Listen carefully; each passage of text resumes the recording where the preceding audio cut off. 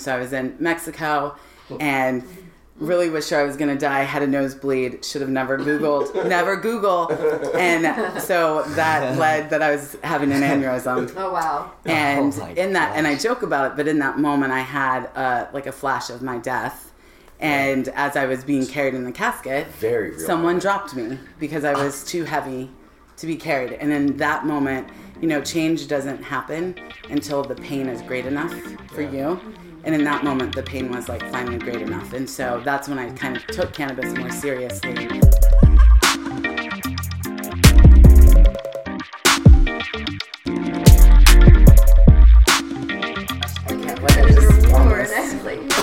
emotional. This is sad. That is emotional. All right. Ready? All right. So we're back at the Potline. This is episode 7. Hey. Wow. Episode 7. Never knew we'd even be here. To be honest, it has kind of been a cool little adventure. But we set out. We wanted to do like 2 episodes a month, and we are about there now. This is crazy. That's awesome. And today, oh man, I'm so honored. We've been trying to get this episode in for a couple weeks now. But Jill from Maryjane of Maryland is here, and I'm just so excited to have you. I think you've been like a force in this community. Oh, thank you. Very outspoken, very driven as well. I admire it a lot. So, thank you. That means a lot to me. Yeah, of course. So I'm gonna do the little brief intro about what she's all about. She runs Maryjane of Maryland magazine, and they do all sorts of cool things over there. They have events. They have a magazine, obviously, but more than that, they're, like Carly said, just a big face in the community. They are really what I think is kind of Maryland's cannabis scene right now. Yeah, like we're building off of what I think you guys are kind of doing, or definitely doing already from sort of the very beginning of this industry booming in here in Maryland, is that you've given people a platform to be able to share their stories and normalize this. Yeah. So that we can all work together to bring this normal in Maryland, also maintain its medical benefits and qualities without it getting crazy and out of hand. Correct. Yes. I believe all of that. Yeah. So I want to ask you, what's the first time you ever smoked weed? Or what was it like? Yeah. So that's a great question. And so I was 31. Wow. So it was, my brother smoked cannabis from like 14 on. You were 31? Yeah. So I was 31. I was a late bloomer in life. Oh, wow. So it was interesting. I was having a panic attack. And I called my brother, and my brother was like, come to my house. I'll help you. And I didn't really I kind of knew what he did, but I didn't know that's why he was calling me over. And so he had like a big blunt rolled up, and he was like, smoke this. So I was just, he was just like, do this. And I took like a few hits and remember just sitting there like, what is going to happen? And I didn't really feel any which way, except I didn't feel anxiety anymore. Panic. So I think it took me really like 5 or 6 times. I feel like a psychoactive effect of it. Really it took me at least 2 times. So I totally understand. Yeah. And I think probably because I'm such a goody two shoes, like to do it, there's such high anxiety even to smoke. So it was like panic attack. Now I'm stressed because I'm doing something illegal. It's that paranoia. I immediately recognize like, oh, there's something to this. Yeah. And so, 31, so I'm 40 now. I feel like a newbie in all of this when it comes to like people who I've met who have consumed cannabis like their entire life. Yeah. I totally feel that vibe. I feel like I'm always meeting people that are like, oh, I've been doing this for 10 years. Oh, I've been doing this for this many years. It's like, oh, I'm really a child and I would like to learn from you. You're kind of cool. 31 though, man. Yeah, it was, especially having it so close. In fact, I even remember looking through once I realized what cannabis was, and I was I remember finding blunt guts in my car. Okay, now I know what I was like, why is he pouring cigarette stuff out? Like all of these weird things started to like connect me. That's so and funny. In one of our family albums was a cannabis leaf. And I asked, the whole time I was little, like, what is this? My mom's like, oh, it's a leaf from my favorite plant. No idea until like 30. I was like, what was going on that I wasn't involved in? Funny. That's so funny. The whole family was in on just Jill, not Jill. That's too cool. That's so cool. Who do you? So it was your brother that you smoked with first. Yeah, that's really cool. He's still my like favorite person to smoke with. Yeah, that's pretty. Yeah. So what got you? What made you decide to jump into the cannabis industry when it started? Yeah, so I think that's a great question. I think in a lot of times in life, like, things find us.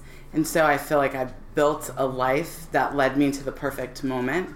And so I'll be forever grateful. Scott Bentley, who's my business partner, co-founder, he knew of me and my wife. My wife does something very similar in another field, and he asked to meet with me, and I was like, this is something awesome. He had started the Instagram account, and yeah, I just believed in the process.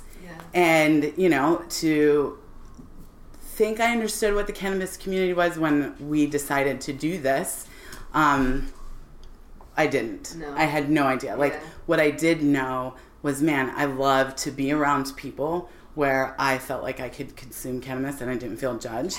Yeah. But I didn't know that this is what the cannabis community was. And so it was really our first event, when our first Cannamines, that really solidified why we do this. And I was like, oh, okay.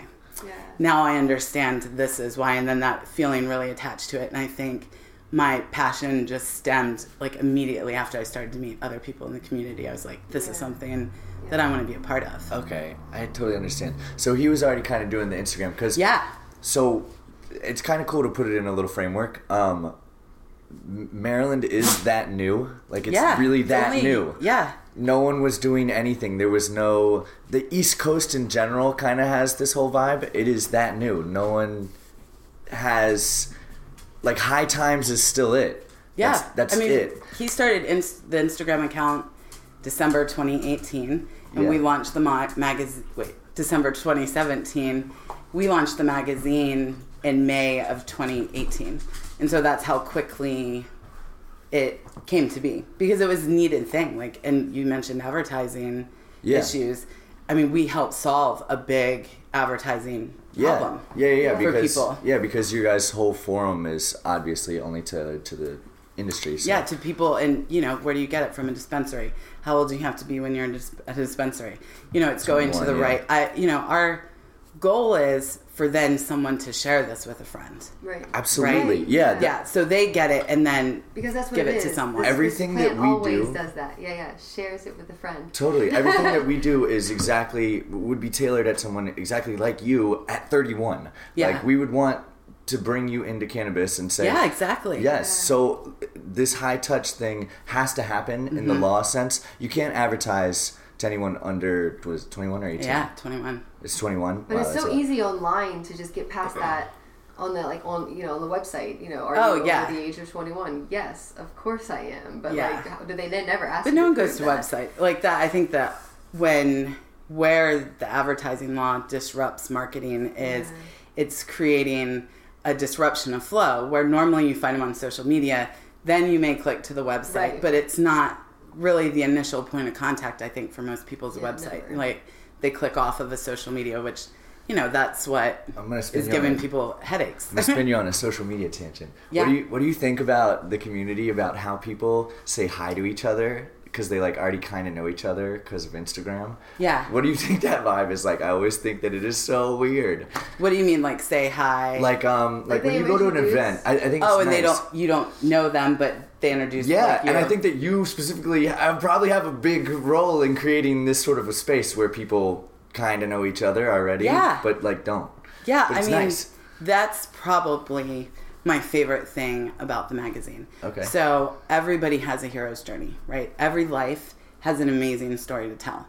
Someone just needs to tell it, and someone needs to put it in a format that allows it to be told beautifully, right? And so there needs to be beautiful pictures that go along with it. And man, can you imagine, for me, even, like, to be on the cover of a magazine is not something that's on everyone's list that will happen. But man, if I can get every Maryland patient to have that moment where they get to have a coming out of some sort to say, this is what I do, this is why I do it, man, those are great moments. And that's what I get excited to see, is because that community, I think, saved me. And then to see people connecting in a way that is so organic, but also pushed because we're just showcasing them. It makes me think about when I was doing, like, nutrition, and in the law within this company that I was with, we weren't allowed to advertise results, not results, but like health results, like my numbers changed. Right? So I feel like in the cannabis community, it's kind of the same thing where like the health numbers have been almost silenced or like forced to be silenced, as opposed to like, oh yeah, it just creates euphoria or people get high. Like instead of the long-term beneficial results of using this over the course of the last year for some of these patients we've even seen. Yeah. Like it's like how we need to share those stories, but we can't share them in like an infomercial. There's a bunch of 31-year-olds who would then change their whole life by the time they're 40 to dedicate it to something that is totally out of bounds. Like you took a big risk, and it's like not like in cannabis, all these people are smart. Like all of us know what we're doing. Like we know that it's a risk. We know that it's not federally legal. We all take these. I like what you said when you said you like are trying to create spaces where people don't feel like they have to be hidden. Yeah. I mean, that's a big deal. I think when we look at, I mean, I'm definitely for adult consumption. I think there's a time and place for everything. I'd rather use cannabis than smoke wine. That's my personal preference. But most of these individuals, and myself included, are fighting things that cannabis makes better. And so being sick isolates you. PTSD is very lonely, anxiety is lonely, cancer is lonely, all of these things. And so, man, to have a place where you can come in and do something, you may come alone, but you walk out knowing someone. I mean, it gives me chills. Our first event, we had several people there that I knew probably wouldn't make it to our next event. And so 2 weeks before our Fire and Ice Gala, someone who was at our event had passed away. And how thankful I was that we have pictures of her. And she was able to be there while she was battling those things and receive like light and love from everyone else, because that's the way this community is. When you boil down to it, like, man, when you get together, there's so much energy and so much healing that takes place when the community gets together. And so, I mean, it's so important for this to happen because it's such a stigmatized group of people. There will be people who are strong enough to stand up in December of 2017, today, in 2 weeks, but those leaders are allowing other people to find the relief that they need and become part of something. Right. Yeah. The bigger it gets, the better. You know, something I just think is most like interesting is there's always this before and after question. You know, like whenever it comes to cannabis, it's always the, hey, so what were you doing before? What happened the first time? And now where were you? So who were you prior? Leading up to this moment at 31 and then like leading up to now. Like, I mean, I think that's probably the most interesting part of my story. I'm actually raised Mormon. And so I grew up very religious. Wait. Yes. Mormon, okay. Everybody can take a moment and be like,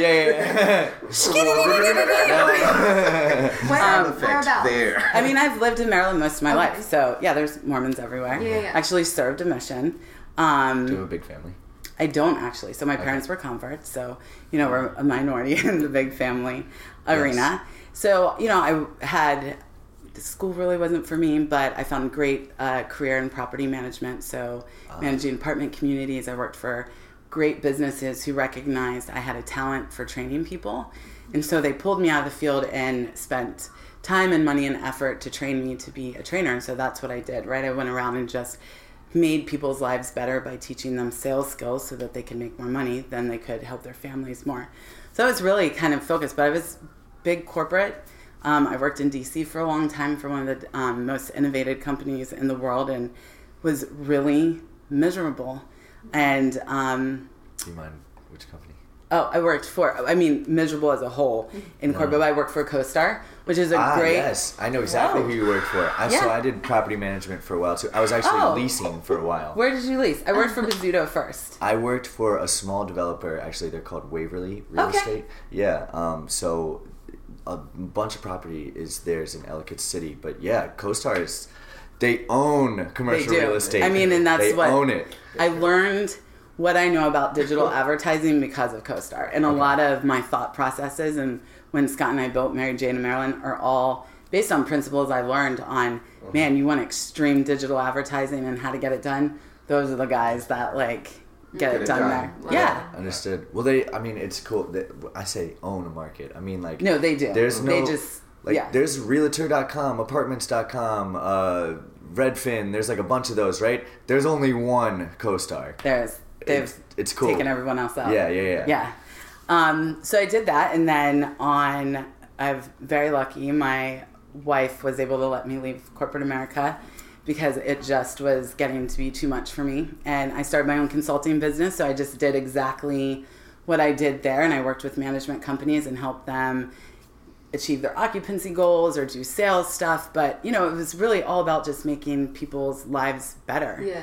That's awesome. Yeah, so that was like my first touch of entrepreneurship. But what's cool is like everything I've ever done, like the reason I can throw these events is because I threw Bizzuto's Management Awards, which was for 1,200 people. And so I've learned that training. So I really do feel like I've been set up for a great moment, of all the things that I've done. Yeah. And you're doing them. That's so cool. Like, I love watching people just like take little things from all the things they've done and put it into essentially what they've figured out their path is or what their journey is. Yeah, and that's really life, right? Yeah. I mean, we underestimate, I'm going to get this wrong, but Tony Robbins says it. We underestimate or overestimate what we can do in a year and underestimate what we can do in a decade. Yeah. And so if we just planned our lives a little bit longer, man, we would achieve I think much. That's the thing is like with the social media like lifestyles now. It's so for being someone who's 29 and been through the last several years like trying to make it on some type of social business platform of some sort, because you try to do it all, you know what I mean, see what you can make out of it.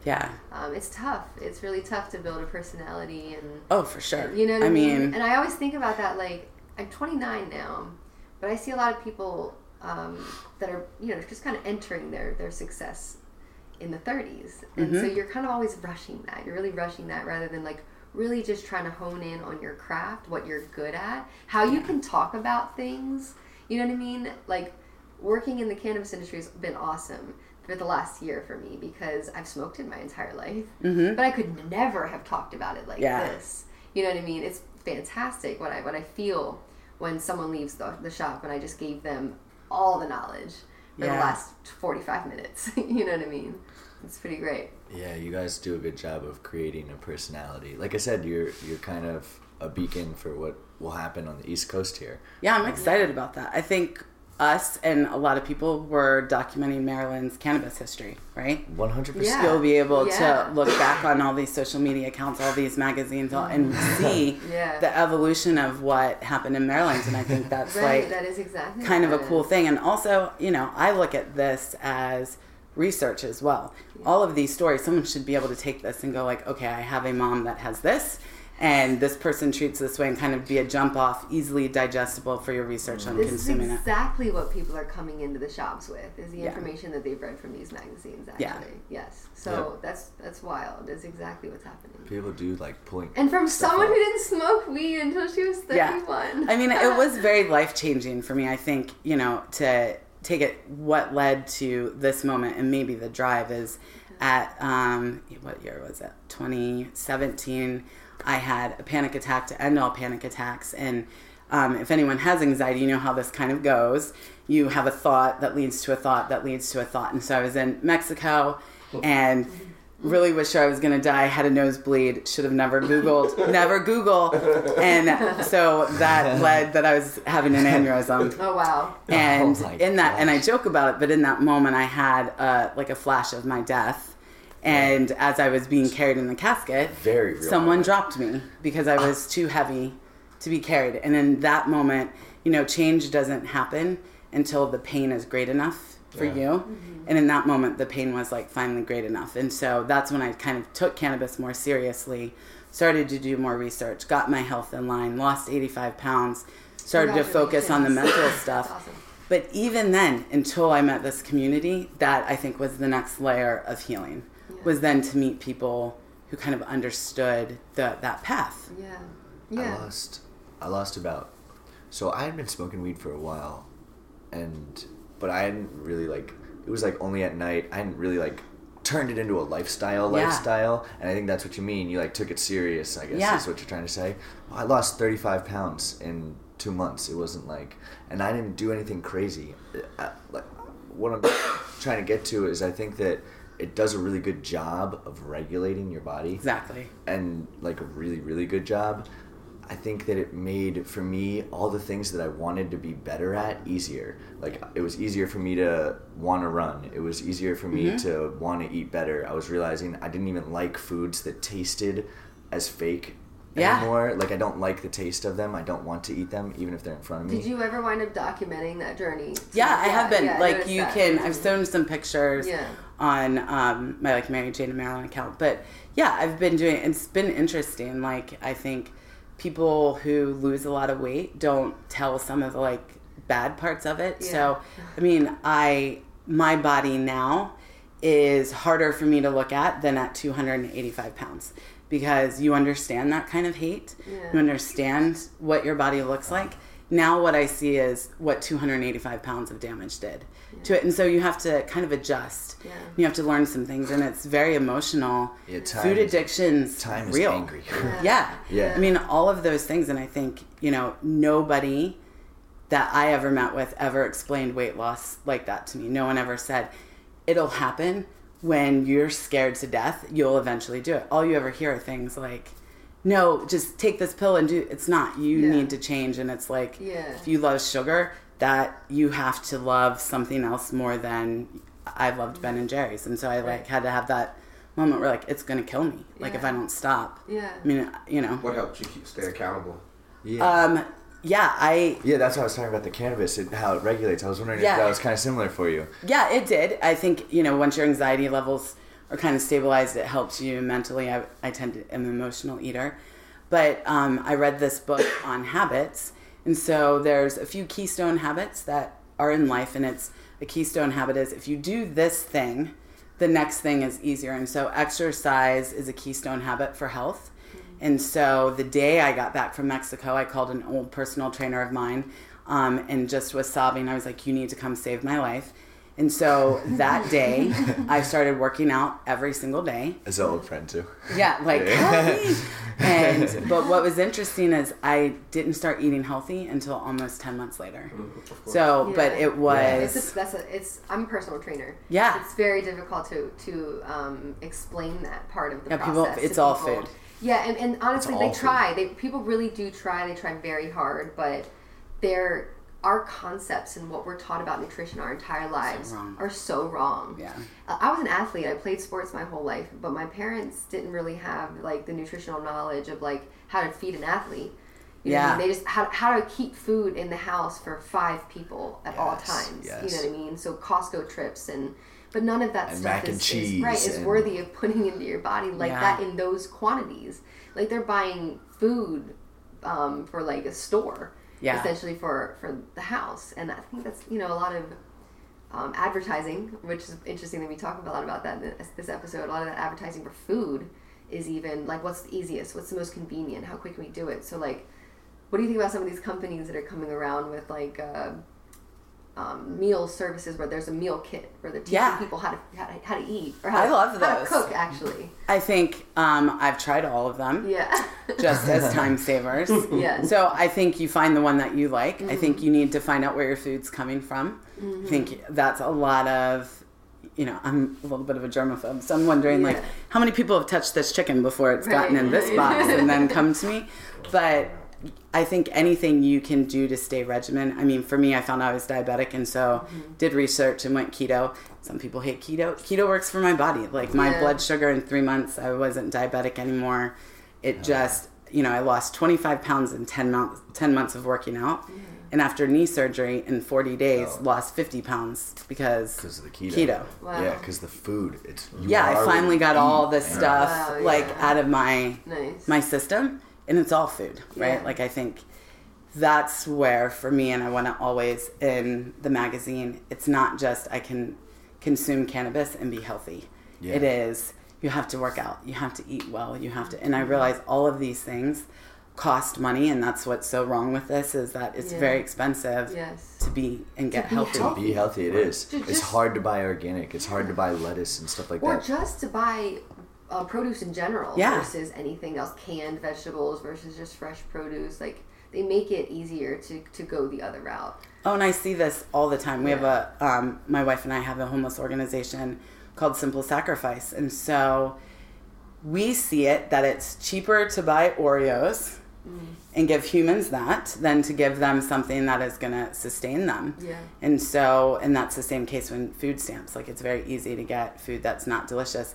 And then to be judged if you are in the store with food stamps buying organic food, because you should just eat the cheapest because of that. And so 100%. Yes. Yeah, that's definitely a thing. I used to work at a food bank, and like, even when you come into the food bank, like, people are so droned in.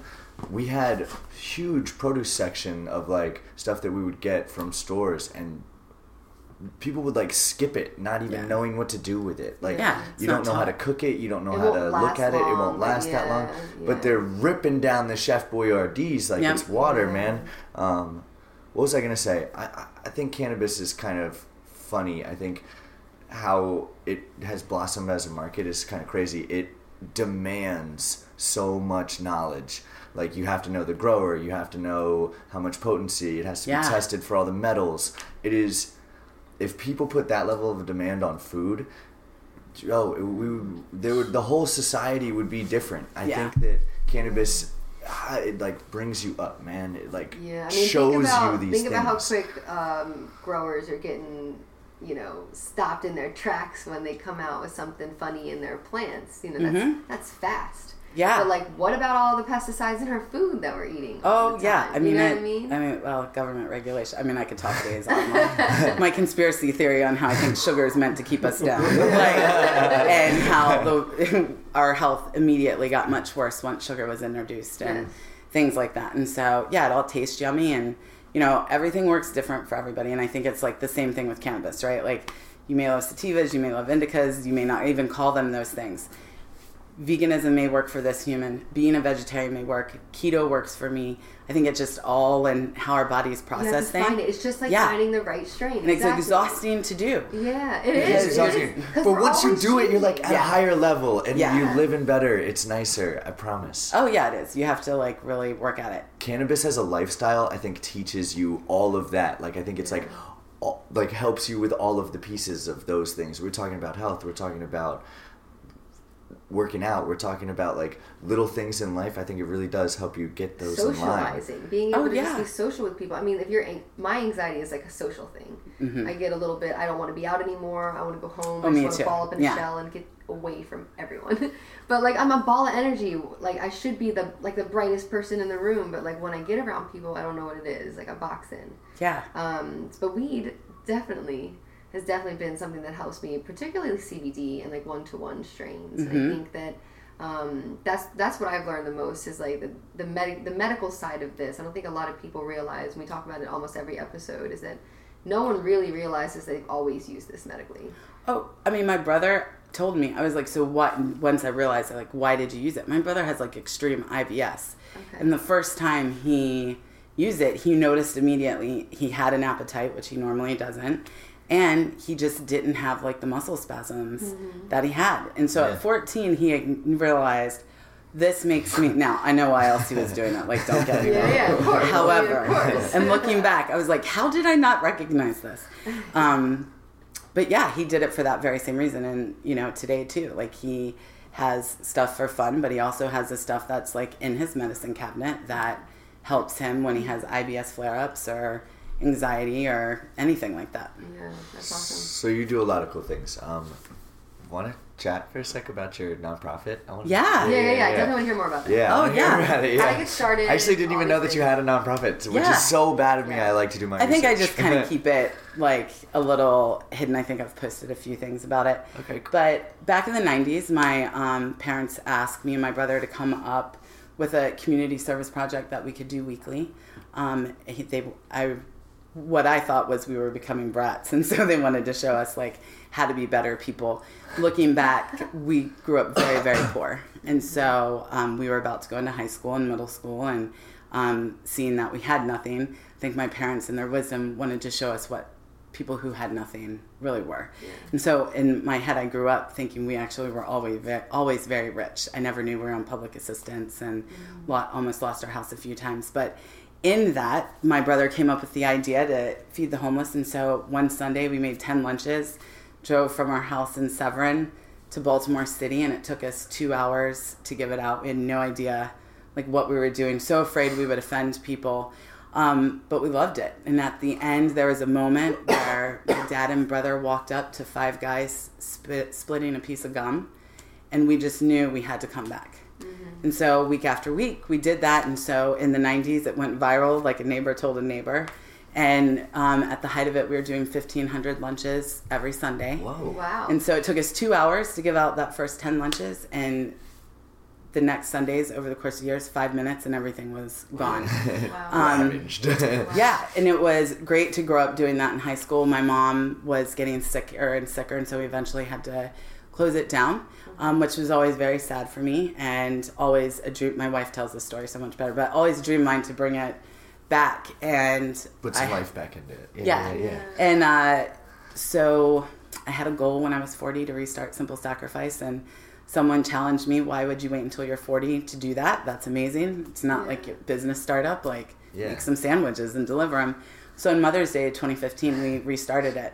Wow. And so, we took 20 lunches in this time and delivered them. And every Sunday since then, we make and deliver lunches in the city.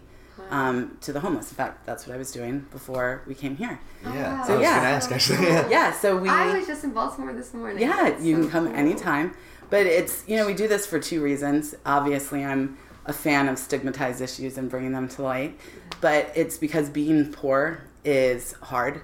I've seen people get spit on. They get yelled at. Everyone thinks they're drug addicts. We have people who just hurt their back at the job and ran out of benefits, and now they're homeless. Like, that's just the way that these Being poor things is go. really, really hard. And life is hard. Like, you could find yourself very poor very, very fast. Yeah. Very fast. And it doesn't take long to become homeless. And so we do it to show love immediately. We consider these people our friends. In fact, we call them our friends. They even joke with us. Sometimes they call themselves our homies. And so even today, a woman who we just met last week, she saw that my ankle was hurt. She says, I'll be back next week for you. And she came. She gave me a ace bandage, the special lotion, and the sleeve. And she says, this is going to make your ankle better. I don't know her. She lives on the street.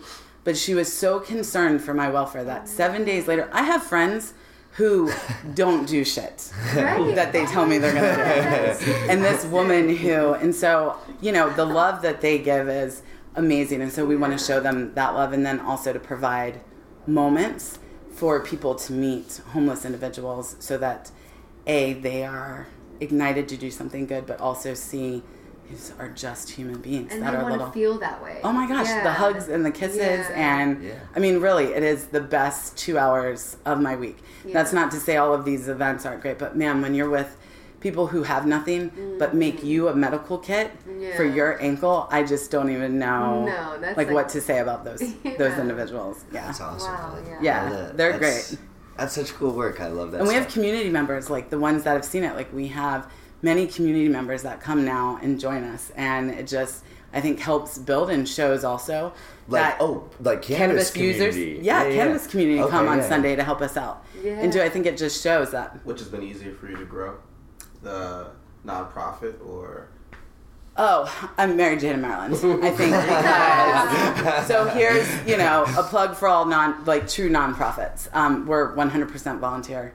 We take no money, all of our funds come from donations that we receive. All of the time is donated. Wow. And so, my goal is always to have this. So to be able to do this forever, man, I better build a business that's kick-ass because I want to be able to give back. So, focus went there pretty quick. So awesome. I would say, except for all the legality issues and all of that, probably still the easiest to grow. Yeah. Well, did you run into a lot of that early on? Yeah. Josh said it. Processing is really hard, even if you're not touching the plant. So our complete subscription model changed because of that. Because we couldn't. If you want a subscription, you can mail us a check. That's the best that we got right now. Yeah. Oh wow, you couldn't even take a credit card payment for it? Nope, because we've been shut down out of QuickBooks. We've been shut down out of Stripe. We've been shut down. Yeah, they won't. Wow. Yeah, and even though we tell it, and we've done it in other company names too, and so we've been shut down once with Instagram.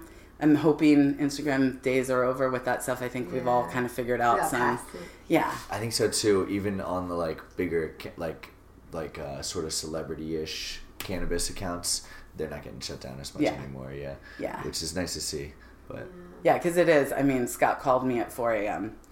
and when the phone rang, I was just like, you knew. This is not good. He was like, it's gone. It's all gone. I was like, oh no.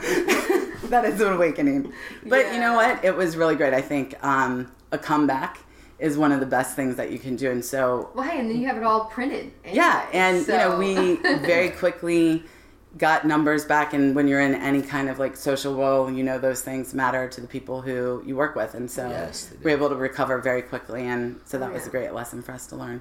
Yeah, most definitely. Also, I think that the genius of what you guys do is in the events, which have got to be like a nightmare in sort of a getting around things way. Mm-hmm. It would be nice if we could all just legitimately hang out and enjoy together, but... I mean, you have to do it right. Like, laws are laws. No, it's a slow process. Yeah. Being compliant with everything is like 100% the goal. We want it to look good. We want to be good partners. I agree, but man. Yeah, I mean, here's my thoughts, right? Like, so the laws with the laws. One day, we'll all pass a blunt or a joint to someone. Like, that will all be there. It will happen, yeah. I get why that rule is there now. Because it's like, it's always the thing they say, like, you wouldn't share your antibiotic. I was like, yes, you're correct. I would not share my antibiotic with someone. No. But when you show that compliance, I think it makes also the people coming less scared. So, our first event was, the big Cannabis was really easy to do. Like, there was only 20 of us. But for you threw a few of them too. Yeah, we had a little underneath our belt before we did it. But when we thought about the patient's perspective, we thought, first of all, at Cannabis, people didn't just show up with a joint, right? Because nobody knew what they would want to do. Right. So we knew in that moment there would be a lot of medicine there. And so for people, that makes them very nervous. Maybe not the patients, but man, the owners of this property. Yeah. And so and for I know us... Julie, she's super nice. Oh, yeah, they're great there. Like, Overhills, I think Scott made 217 phone calls before we got that Come on, now that's and I hope they're all kicking themselves. Because, they're getting weddings. Shout out to Overhills Mansion. Yo, you want a green wedding? Go there. Yeah. And they do great work, and they've been great partners for us. In fact, everybody in the community that took a chance. Like, our first event, every partner that sponsored us, I think that they just loved the community so much that they put the fear out of their mind. Like, they're about to throw a huge event with a lot of cannabis being consumed. Like, we hope Jill and Scott know what they're doing with it. So you have a lot of security, and you check people in, and you make them sign waivers. And, that's always a big joke, and I think a lot of people have started to hashtag it, but I say puff, puff, don't pass. Like, just don't do it. It's not worth it. Everyone's feeling on it. We all know what everyone feels like. Yeah, we know. But we know how they feel about it, and so don't do it so we can continue to have these things. I think that's, if anything, is what's going to mess it up. We feel it in the dispensary every day. A lot of that, like... I can't wait till I can smoke in a dispensary afterwards. Right? Isn't that's how I see, like, disjointed, where you can, like, sit in the couch. Or, like, there's, like, a dab bar on the end of the counter. Like, when we were, like, breaking down pounds in the back, I'm like, I want to just roll one of them up right now. Just I don't know if I could. That would just be too overwhelming. I don't know if I could be just sitting there weighing stuff out for I don't know 2 hours. You're like, this would be the time. Dude, and you just have to watch it get dropped into these drams, and you're just... Bye. Trust the process. That's geez, it's chill. Is there how can we follow you? How can we continue following you? What are some of the things that you are planning, I think, in like the next year? Yeah. I'd be really curious to see where you think Maryjane of Maryland will go in like year 2. Yeah. So I mean, I'm really excited about all of that. So you can follow us on Maryjane of Maryland. I have more where you can see kind of me following Maryjane of Maryland, what I do. Some of my like fitness and health stories on there too at Jill Maryjane of Maryland. You can find me on Facebook. It's an open profile. Simple Sacrifices on there, so you can see what we're doing there as well. So as for the next year of Maryjane of Maryland, so I think you'll see a continued focus on us hitting conditions and symptoms. I would love to do issues on addiction, start to really parent things that people are really stressed about using cannabis for. We'll still continue to have events. I think you'll see some new types of events that we're going to have out there. In fact, I'm just excited in year 2 in cannabis in general. I think this summer everyone should save all of their money because I think events are going to be aplenty. And so I'm actually I think that people have figured out how to do it. Yeah. And I think we're going to see those things. I think what you'll see, though, is a continued focus on the community, getting the people who want to tell their stories out there, giving them the experience of being a star. I think year 1, like, people were, like, afraid to come out of the shadows a little bit, and now it's like everyone's like, okay, we're here, let's just hang out. I love it. Loud. Yeah, now everyone wants to be here. Yeah. It is such a great... I feel like there should be like a wave or something. Like when you find out someone else, like a nod. Like the so Jeep. You all know, like a Jeep like a Jeep wave. Yeah. There should be like an MMCC patient wave or something. Which is so insane. Oh, the whole conversation is so funny. You're talking about symptoms in the very start of the conversation, and then parties in the second conversation. It's like that is what this is, man. It's that line. It is. It's a lifestyle, and I think that's what we were talking about that earlier. You do a really good job at sort of like promoting the lifestyle around cannabis. Yeah, and we want to get into more of that. I think you'll see some more culture things. I want to go even back into how minorities played into it, right? Like I think that's a hard issue for someone who I'm a white girl to do. So when we have controversial, not even controversial topics like that, but harder topics that I know nothing about, we seek out outside help because my perspective on that is 0 and I will 100%. Keep my mouth shut about that. I know that it is a lot easier for me because of that. Tell their own story. And I'm not afraid of it, right? Like I have no fear with cannabis. I know that's not the same for everyone, and so we're going to start tackling those types of things. And, I think there's all kinds of ways, smoke girls versus medical cannabis. I think there's so much out there that we could do to really just shed a light on a community as a whole, and maybe even stop some of the we're going to just focus on PTSD, we're going to focus on this. It's one big effort. It's a big thing, it's all connected. There's no way that you can't have all of the pieces. Right. Yeah, we all just have to come together.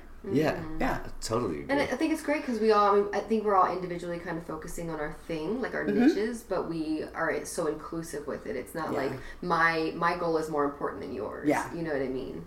So, that's just what this plan has always... Yeah, because at the end of the day, really what we're doing is introducing a new product to the whole world. Yeah, and one that people are scared of.